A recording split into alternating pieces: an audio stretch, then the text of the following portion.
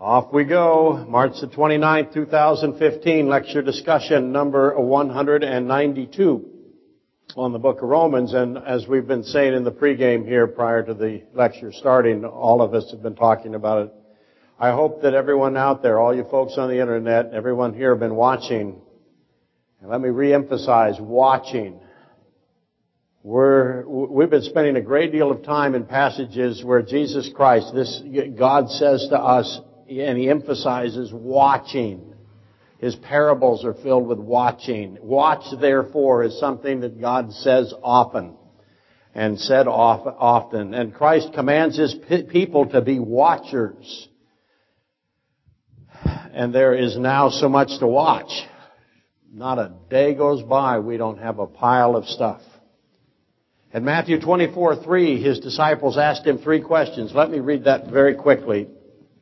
Again, I've done this many times, obviously, and I know you folks have heard it a lot, but recognize that we have people who join us every week now, and I need to kind of give them an idea what we think here. So there's some repetition required. But 24:3, His disciples ask Him 3 questions. And now some of them will say 2 questions and cross out 2 and put 3 in the heading. The headings are not inspired. There's 3 questions here at Matthew 24:3. Now as He sat on the Mount of Olives, the disciples came to Him privately saying, "Tell us, when will these things be?" Question 1. What will be the sign of your coming? Question 2. And what will essentially be the sign of the end of the age? Question 3. So there's 3 questions that are asked of God there by His disciples. Question number 1, let me reword it a little bit. They're asking, what will happen to us? Because He told them just prior to that, temple will be torn down. What will happen to us? The apostles wished to know what to watch for concerning themselves, so they could know how much time they had. And Christ answered the first question. I hope you remember that. There's those 3 questions. Question 1, question 2, question 3. He answers the first question second. And that's very difficult for people to understand. He does not go chronologically here when He answers this question. And question number 2 is, when will you come for the nation of Israel and rule as Messiah King and usher in the Messianic kingdom? What will be the sign of your coming? That's question number 2. And Christ answers the second question, third. Obviously, He answers the third question first. If you don't know that, it'll be very difficult for you to work your way through that passage. The third question was, what are the signs of the end of the age of the Gentiles? And that's us. And He answers that first.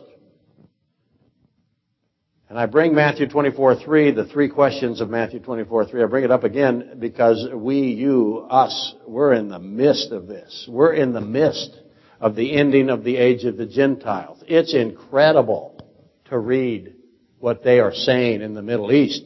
I just wrote down some quotes this morning when I looked at it again. I know that you're aware, I hope you are, Saudi Arabia and the Arab countries are forming a joint military. They're consolidating all of their militaries right now. Why are they doing that? They've all got together. We're having alliances made now in 30 minutes over there. They're getting on the phone saying, this is what we're going to do. You need to be with us. If you don't, we're all dead. There's a sense of urgency that's extraordinary. A former CIA, was a lieutenant general. I don't know if he was the director or the assistant director of the CIA. He says, in the Middle East, he said this morning, there is a complete breakdown of order. Not a partial, a complete breakdown of order in the Middle East today. So we're going to see a joint military form of Arab forces against, now remember, the Iranians are Persians, against the Iranians, the Iranian Shiites. So I'm going to have Sunni Shiites. And the Houthis are proxies in Yemen right now, and so you're going to see Iraq and Syria and Libya and Iran, Hezbollah, Hamas, against the Arab military consolidation. Rapid response is what they're trying to put together. The Prime Minister of Israel says this yesterday: the nuclear deal that the United States is proctoring with Iran is dangerous for all humanity. This is the kind of language, I was in a discussion yesterday, this is the kind of language that happened when Hitler rose up in 1930s. The world talked like we're talking today. Everyone thought back then there was no Israel yet, but there was the 1917 agreements that started the formation of Israel. So people began to see the Israeli nation showing up. And then they saw Hitler rise up. Well, naturally we would expect that, wouldn't we? A man whose one of his singular purposes was to extinguish, annihilate, destroy every Jew he could kill. Iran right now is in the role of Germany in the sense that they're maneuvering to take over the entire Middle East. That's Danielian prophecy right there. Ezekiel, Daniel. A rabbi, and actually Dana, as we ended last week during the post-game buffet, Dana came up and said, you know, I'm looking at Haman, Mordecai. There's a rabbi who did that today. He compared our President Obama, to Haman, the arch enemy of Israel. Now, that might be hyperbole, but the very fact that that kind of language is happening, never in the history of this country, I cannot believe for an instant, has anyone of any stature compared the President of the United States to the arch enemy of Israel. So the battle for the Middle East is happening. Iran is very openly announcing that they control 4 capital cities. They control Beirut, they control Damascus, they control, of course, Tehran, and they control Baghdad.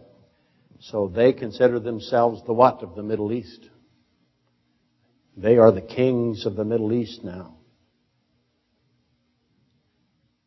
So we have this an amazing race to chaos going on. And we need to watch this stuff. I know that your life is busy. I got that. But that today, now is the time to watch. Do not go about your lives loving the simple things. Not one day passes without something extraordinary occurring. And I hope you know that Saudi Arabia has massed its troops and it's preparing to drive the Iranians, the Iranian-backed Yemeni rebel forces from Yemen. And why are they doing that? Get a map. They're doing it because if Iran succeeds, and right now the Yemeni rebel forces, again, they're proxies for Iran. If Iran succeeds in controlling Yemen, what do they get? They get the port of Aden, right? They're able to dominate the Gulf of Aden where it contacts the Red Sea. The Saudi military will not allow that. They can't allow that. Iran cannot seize that area. And so there will be war. And they're massing at the border right now. I think they're 150,000 strong, getting ready to pour into Yemen. And they're on the phone trying to get as many Arab-backed forces they can find. They don't want it to be close. They know that Iran will counteroffensive, right? Iran now has a naval force.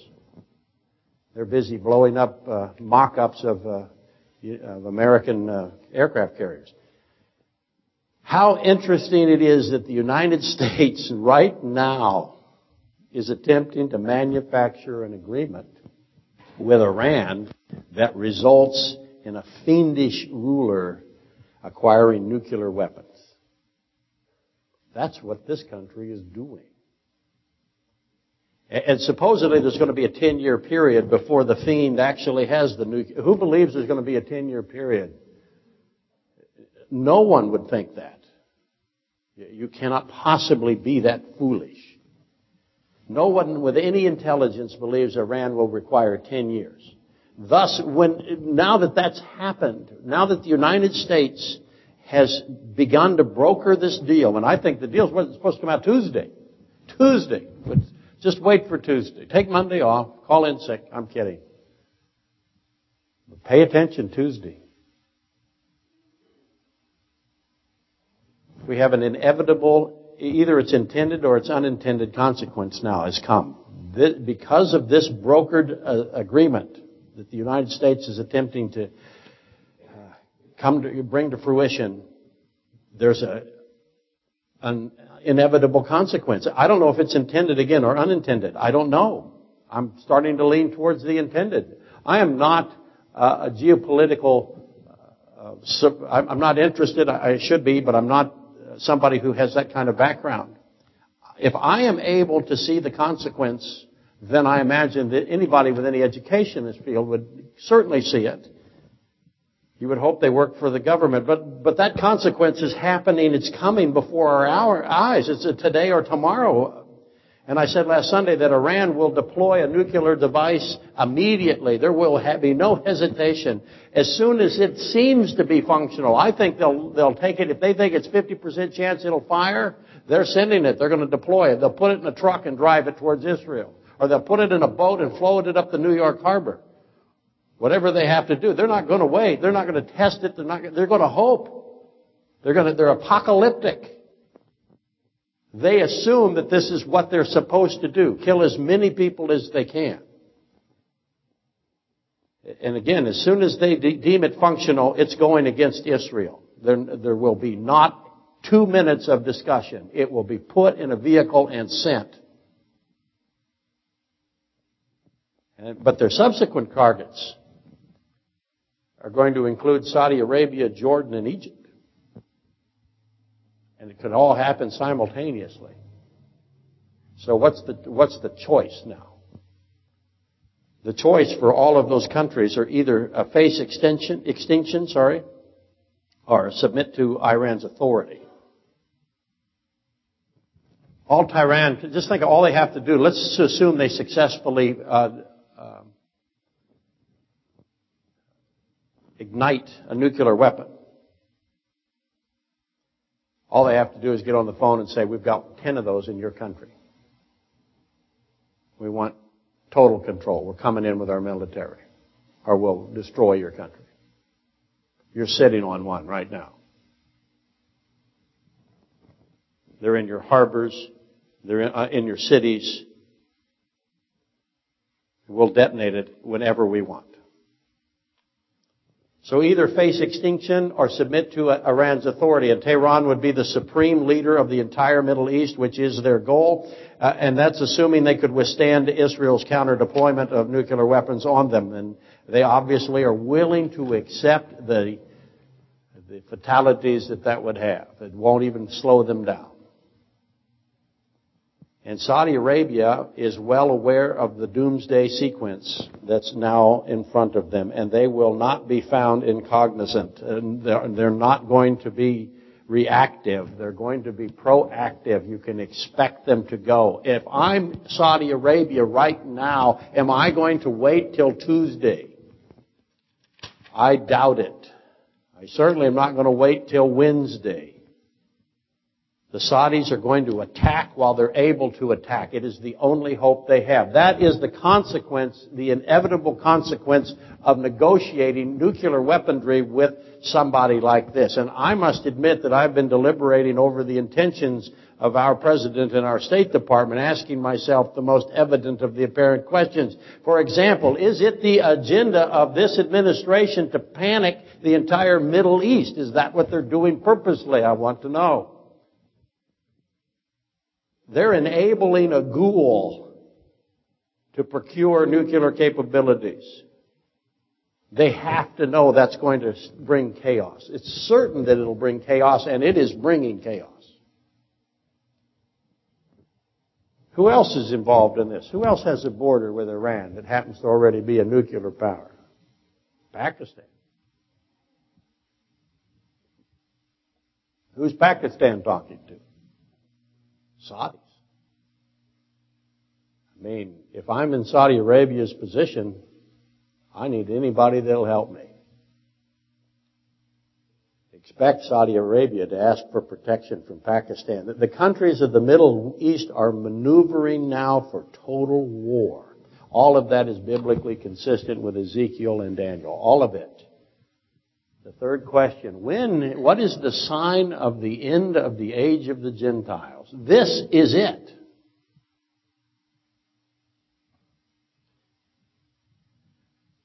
So this maneuvering for total war somebody had to say that to the United States State Department. Who could possibly be surprised at all of this?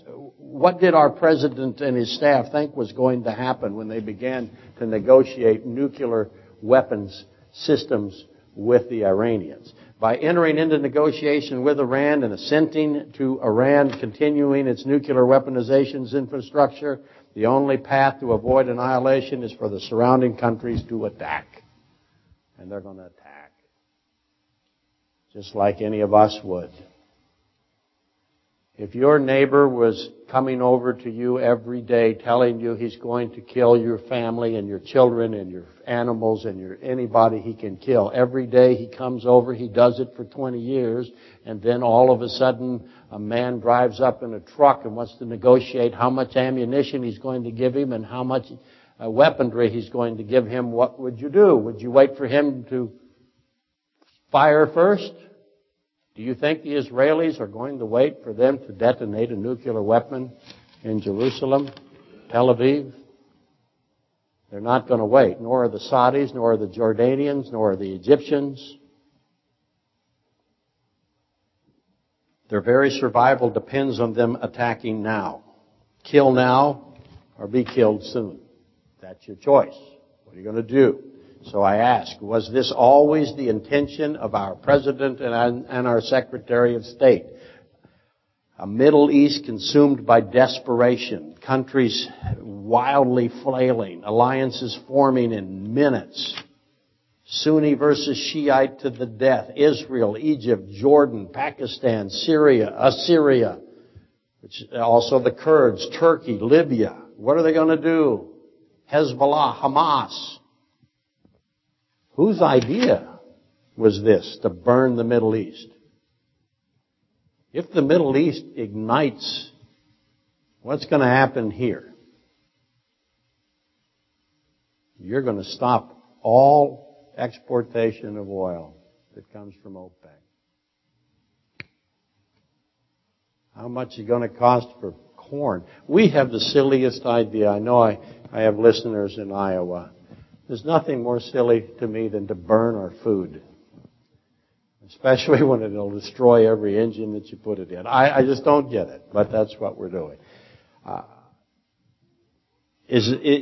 to is this idea that is happening on Tuesday, is this incompetence? Is it stupidity? Or is it willful? Is this the plan, in other words?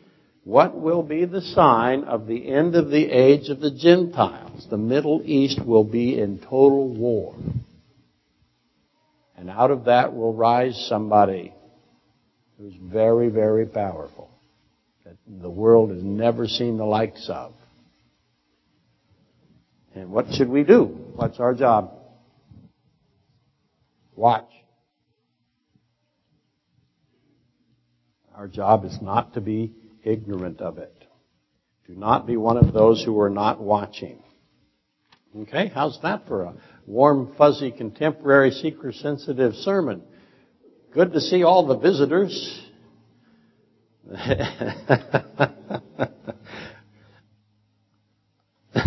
Somebody said to me a long time ago, does anyone ever feel good about coming to your church? I said, after the buffet. Yeah, that's about when it happens.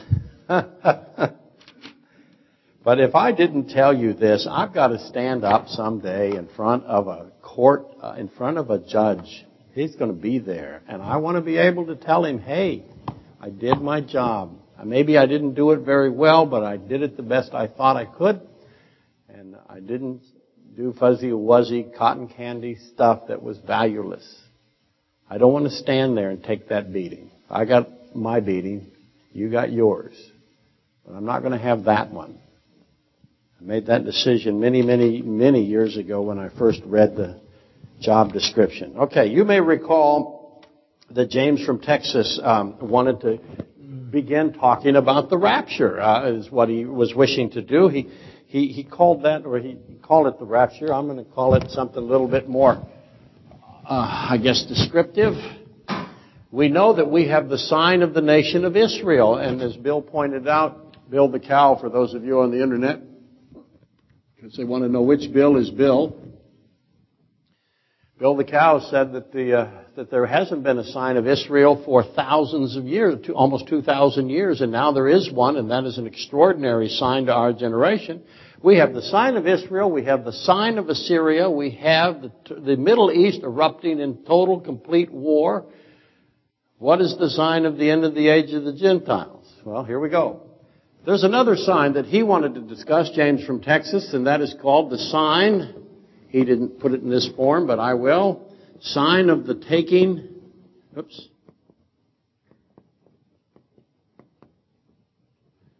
of the bride.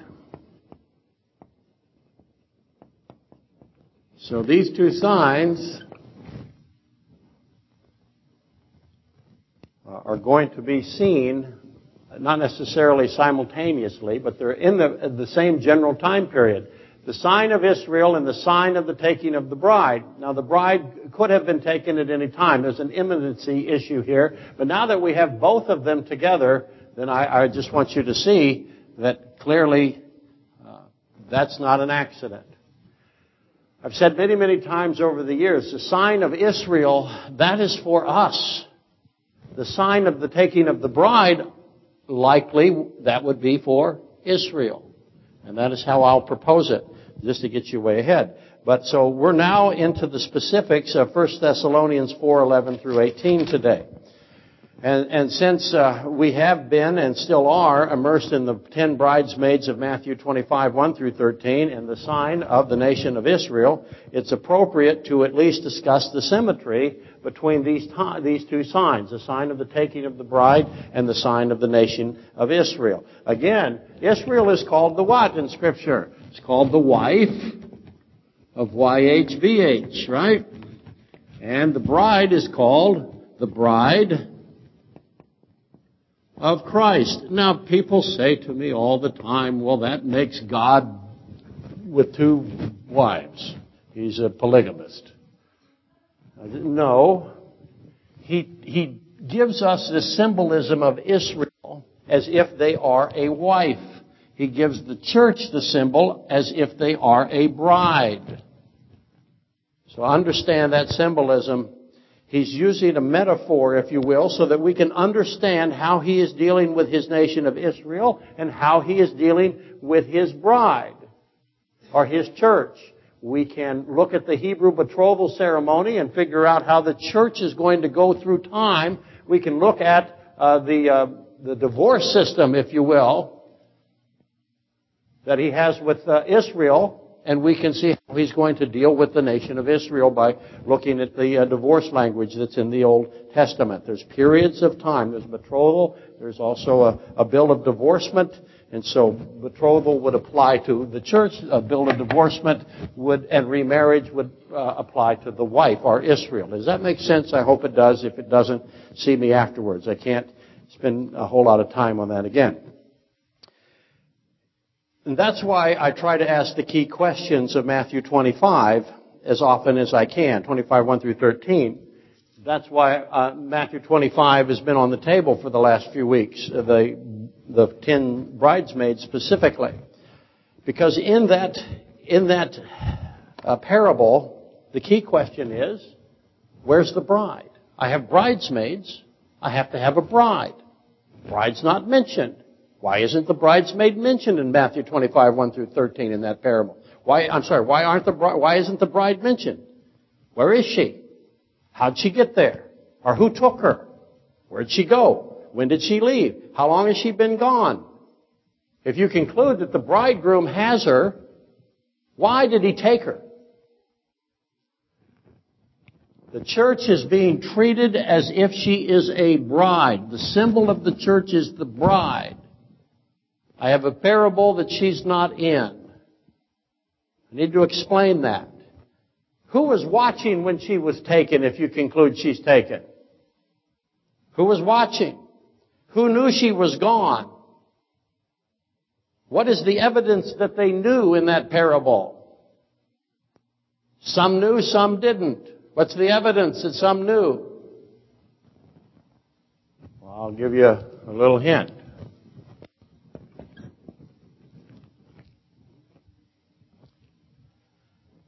As an aside, we can accumulate the statements of the 5 foolish bridesmaids and the statements of the wicked and lazy servant who hid the 1 talent of gold and the evil slave who ate and drank with the drunkards and beat his fellow slaves. We can take everything they say and put it together. We'll do that in the coming weeks because it's necessary to solve Thessalonians with the bridesmaids, which is what I intend to do for those of you who think I never plan anything. But it's helpful to put all of those together and connect them together, if you will, in order to understand the mind of the Antichrist. And I would expect the Antichrist to show up anytime I'm talking about the sign of the taking of the bride. And so if I have a parable that talks about the bride missing and the bridesmaids, then I would expect what to happen. Somewhere would be the Antichrist. And as we have discussed before, in those 3 parables of Matthew 24 and 25, there's 3 parables in a row there, 25:45 or 24:45 all the way to 25:30. There's 3 parables. All 3 of those have an Antichrist component to them. And if I have an Antichrist component, what else do I have there? If I am trying to understand the mind of the Antichrist, who else do I automatically understand the mind of? Satan. They combine themselves at some point. If I have the Antichrist and Satan combined, which I do, I'm extraordinarily powerful. What would that make that person? I would submit that this statement would apply to him. Wouldn't you agree? Can you read that? Remember, I asked you last week, what's the phrase "twice a son of hell" mean? You travel the world and you make somebody twice a son of hell. Well, first thing I want to do is figure out what qualifies as twice of a son of hell. Well, this would certainly apply to the Antichrist. Now, that's not necessarily what it means there, but that's a good place to start. Okay, so we've already read 1 Corinthians 15:35. We didn't get to verse 58, stopped at verse 42 there or abouts, but let's now take on Thessalonians 4, 11 through 18, knowing that eventually we're headed into Corinthians. We're going to head into Corinthians today. Not Corinthians 15. We're going to head into 2 Corinthians 10. So we'll get that. 5. 2 Corinthians 5. 1 through 10. So let's read this Thessalonians first and start to put pieces together. How am I doing? Okay. I'm going to start with but we urge you, brethren, that you increase more and more, that you also aspire to lead a quiet life, to mind your own business, and to work with your own hands as we commanded you, that you may walk properly towards those who are outside, and that you may lack nothing. That's a contextual introductory verse to this. But I do not want you to be ignorant, brethren. What's the first question? Whenever you read, I don't want you to be ignorant, what should we assume about ourselves? This is for me. I might be this guy. Chances are, I always read it this way. I do not want you to be ignorant, Steve, concerning those who have fallen asleep, lest you sorrow as others who have no hope. For if we believe that Jesus died and rose again, let me repeat that. If we believe that Jesus died and rose again, even so God will bring with him those who sleep in Jesus. For this we say to you by the word of the Lord, that we who are alive and remain until the coming of the Lord will by no means precede those who are asleep. For the Lord himself will descend from heaven with a shout, with the voice of the archangel, and with the trumpet of God, and the dead in Christ will rise first. Then we who are alive and remain shall be caught up together with them in the clouds to meet the Lord in the air, as opposed to on the ground. And thus we shall always be with the Lord. Therefore comfort one another with these words. Before we begin tackling that, I should repeat this. What we're going to do in the next coming weeks, probably do it next week, since it'll be first fruits, and that's a resurrection day, and this has a resurrection element to it. I should make sure you understand that what we're going to do will include 1 Corinthians 15:35 through 58, 2 Corinthians 5:1 through 10, Matthew 17, Mark 9:2 through 8, 2 Peter 2:9, Revelation 6:9 through 11, and Romans 11, for those of you who keep score. There's others too, but mainly those. Feel free to read ahead. Obviously, we're going to have quite the task, and we'll confront many different views on the subject. There are as many views as there are commentators. This is a bloodbath theologically in here. Once again, the subject is the sign of the taking of the bride. So, we start by asking, what is the purpose of the taking of the bride? I told you that I think that the purpose is for the nation of Israel.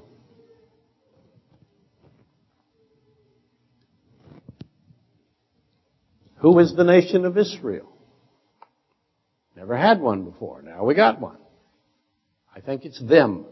I think the people who are in the nation of Israel, those are the nation of Israel. That seems pretty logical, doesn't it? Not everybody thinks so. In fact, most think the nation of Israel is not the nation of Israel. They think they're the nation of Israel. There's all kinds of denominations, cults, that think they're the nation of Israel. Who remembers Herbert W. Armstrong and Gardner Ted Armstrong? Okay, he thought he was the nation of Israel. He was really sure of it. And then what happened? Nation of Israel. Jehovah's Witnesses, they think they're nation of Israel. They worked out fine until what? Nation of Israel. Lots of people think they're nation of Israel. Well, I'm going to propose one more time, or submit, that the nation of Israel is the nation of Israel. That's an extraordinary leap of theological soundness, I know. We'll try it. Okay. Let's start to make a list, because that's so much fun. Everybody loves it. Okay, nobody likes it, but list maker's going to list. That's what we're going to do. How does God define these terms? Let me put them on, just in case you think, okay, I got all of this. He says in there, didn't he? Fallen asleep. What does he mean, fallen asleep? Is it like here on Sunday? No, it's not. That's not it. Those who sleep in Jesus, he says. What's that mean? Oops.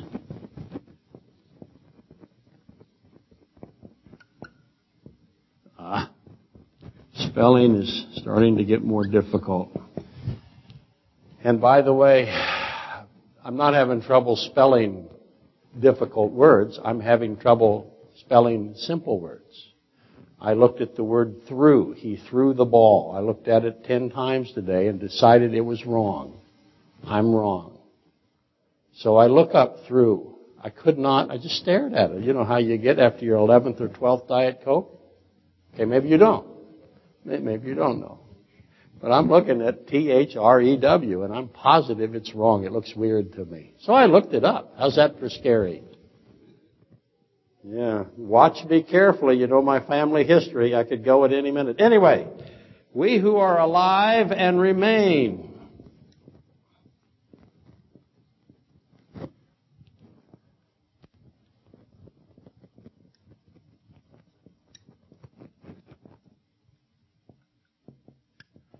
Here, I got people who I've fallen asleep and sleep in Jesus. Is there any other kind of sleep besides sleep in Jesus? I'm good at this part, the sleep in part. Never mind. Here we go. Those who are asleep.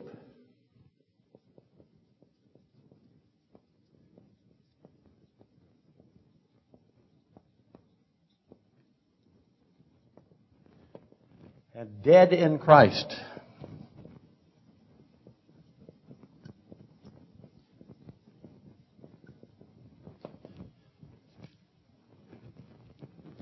See, this one should immediately, dead in Christ, should make you go, that's an interesting phrase.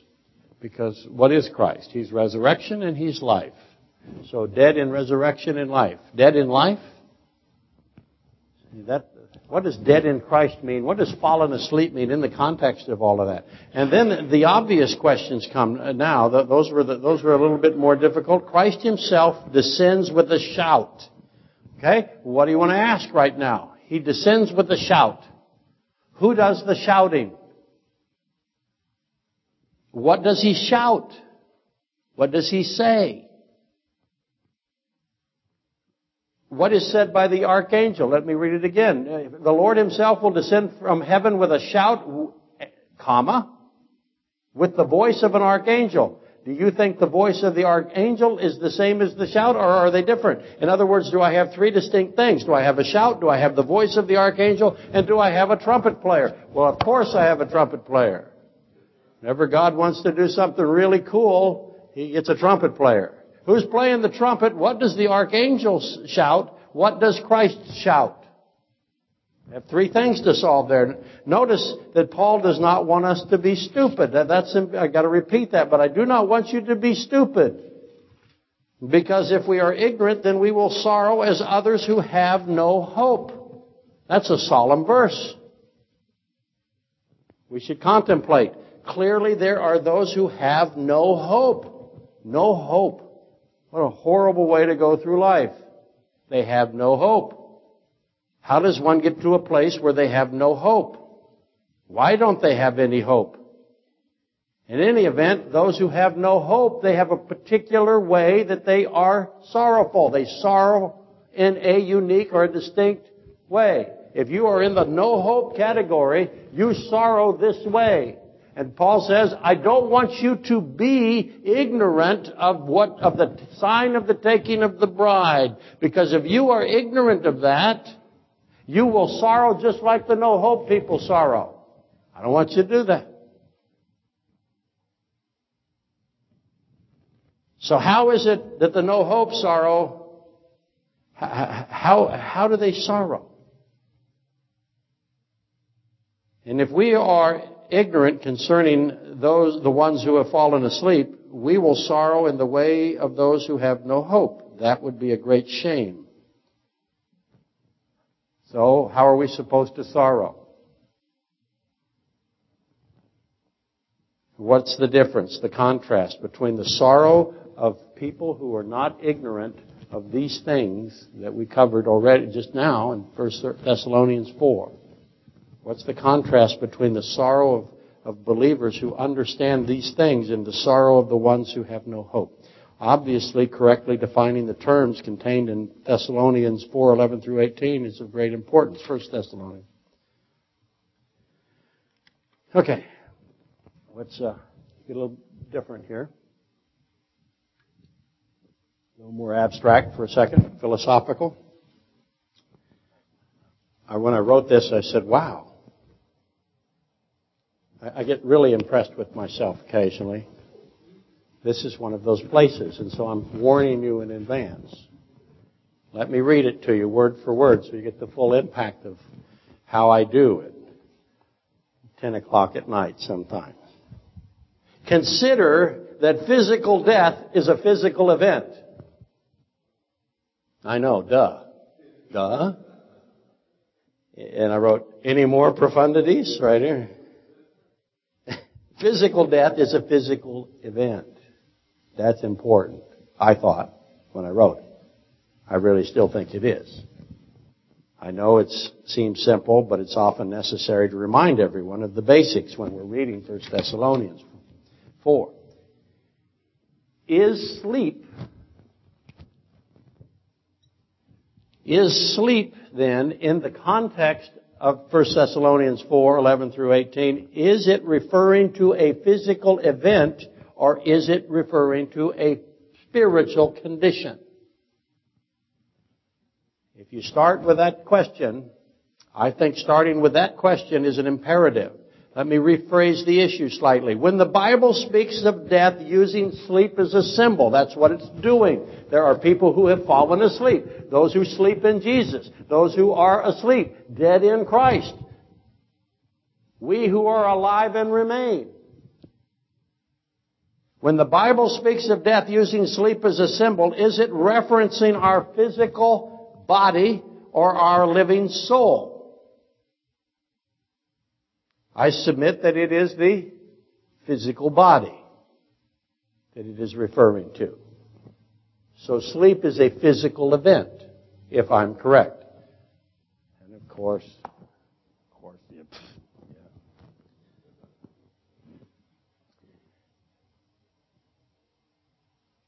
Add to that, sleep as a death symbol is never accredited to those who have no hope. Sleep as a death symbol is never given to someone who doesn't believe.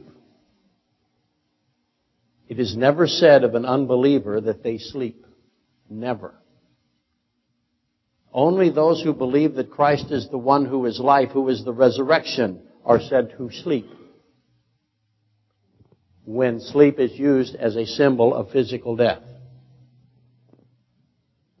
And naturally, only God Himself, the Creator of life Himself, can restore, resurrect life. That has always been logically apparent, though so many fail to connect the obvious. They don't understand that when Christ says, I am the life, I am the resurrection, He is saying that He is the Creator of all things. Anyway, we're venturing into familiar territory as we concern ourselves with the body resurrection, because that's what we're doing. Whenever I talk about the sign of the taking of the sign of the taking of the bride, I am now in the subject of body resurrection. Because the taking of the bride requires body resurrection. And that has a lot of questions. And it's familiar territory with this crowd, I know. And then when I say the name Wilder Penfeld, I hope you remember him. He's the extraordinary neurophysicist and neuroscientist. He's amazing. I have his books. And he concluded that near the end of his life that the material physical brain cannot account for the functions of the immaterial mind. In other words, you cannot come up with the physical brain cannot give you any understanding of the non-physical mind. And he saw, therefore, that man consisted of two fundamentally separate elements. You know all of this. Physical actions and mind actions. That's why I'm asking you, is sleeping a mind action or is it a physical action? And in this case, it is a physical action. It is not a mind action. Dr. Penfeld was especially concerned with the energy source for what he called the mind action. In other words, he determined that the mind survived physical death, but he needed an energy source for it to do that. What is the energy source for your mind right now? That's right, Kentucky Fried Chicken, caffeine and aspartame. I'm only slightly kidding.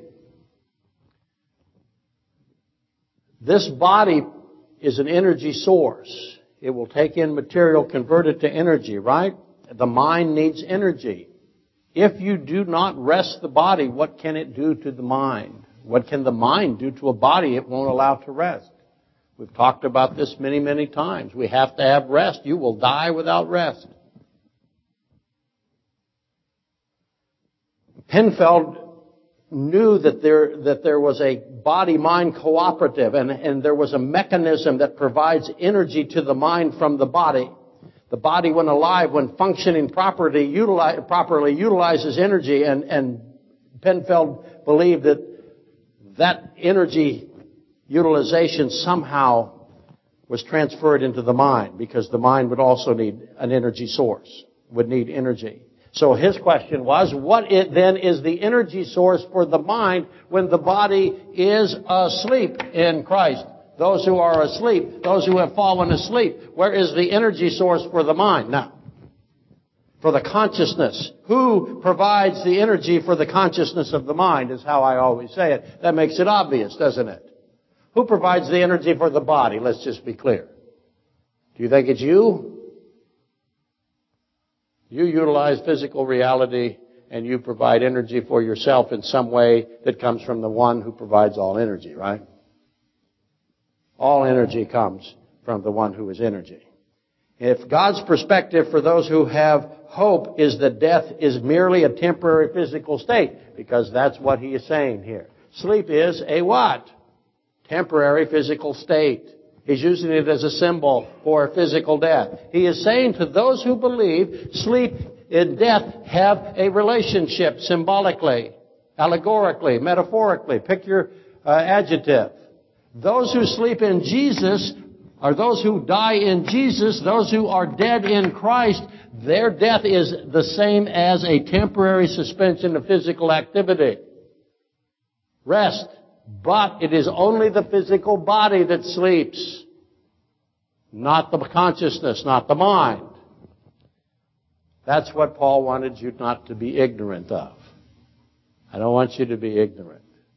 You've got to know that death to you who believe is just like a nap. It is the body that is resting in the sense the body is disabled, not the mind. Yes, sir.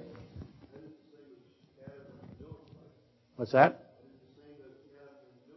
You can make a strong case that Adam does in fact go through some process quite similar to this, quite similar to death. The metaphor of Adam being put into a deep sleep and out of his side comes the bride, which is eventually taken from him and is taken by him.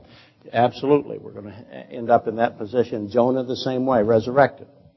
After he dies, he did not survive the drowning, much less the swallowing. He was not in the belly of a fish with a coffee table and a book and a light nightstand or whatever. That's just, please stop. Sign of Jonah is a resurrection sign.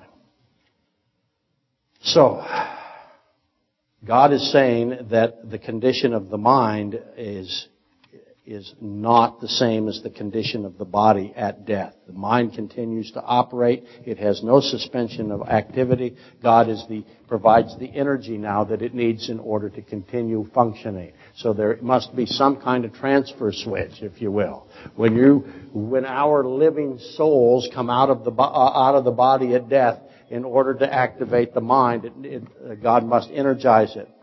The body is full of examples. I'm sorry, my phone went off there. I thought it was for me. The Bible is full of examples of continued consciousness after the death of the body. It's full of them. It is a fundamental truth of Scripture. The Scripture is adamant. It shouts to us that we have continuity, that physical death does not affect our continuity. Our minds do not cease at the death of our bodies. That's what Paul, I don't want you to be ignorant, lest you sorrow as those who have no hope. Got to understand this. And he goes on to explain it using this sleep metaphor. Now, therefore, the term resurrection then is applicable only to what? All of that to get you here. When I say you're going to be resurrected, what do I mean? That's a very bad way of saying it, isn't it? I should say your body is going to be resurrected because you are not your body. You have continuity. Death is a physical event. The body goes into a temporary suspension. Never is it said. One will never read of a living soul being resurrected from physical death. The term resurrection then is applicable to the physical body. The very concept of resurrection and living soul. Some people say that your soul is resurrected. They call it soul sleep. They call it, what's it called? Biblical holism. They have all kinds of different terms for it. But the very concept is contraposed. Your living soul, let me put it on the living, let me get rid of this. I'll write it down so you can see. I hope, trying to push this in. Living soul resurrected. What? How can something that is living be resurrected? The definition of living is continuity. Continuity, there is no place for resurrection of the continuity of the soul. It's continual. There's no way I can put living and resurrected. The only thing that is resurrected is the physical body. So what then is the purpose of the body resurrection? Why does God resurrect our bodies? Because He does. It's important to Him. God resurrected His own body. Now, His body's different than ours, absolutely perfect. So let's read the answer to that question.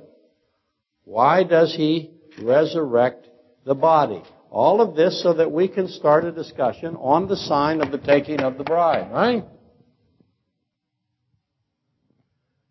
Here we are, 2 Corinthians 5, 1 through 11. For we know that if our earthly house, this tent, is dissolved. What's he talking about? He's using language that everyone can understand. If your tent dissolves, what's your tent? Can your soul dissolve? No. So what's the tent? Has to be the physical, right? The body, the machine. We have a building from God. What's he telling you? If your tent is a building, it dissolves, then what's God going to do? A building from God, a house not made with hands, eternal in the heavens. For in this we groan. In this body we groan. Trust me, I groan.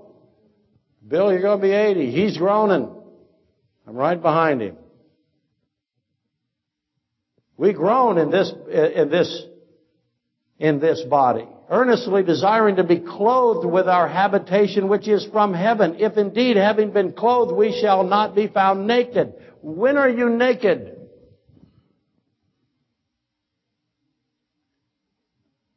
You are naked when your body has dissolved, when you are disembodied. For we who are in this tent groan, being burdened, not because we want to be unclothed, but further clothed. What is the difference between clothed and further clothed? Unclothed and further clothed, right? That mortality may be swallowed up by immortality. Also says life. There's no better definition than immortality than life. How he defines life is that it is immortality. Now, he who has prepared us for this very thing is God, who also has given us the Spirit as a guarantee.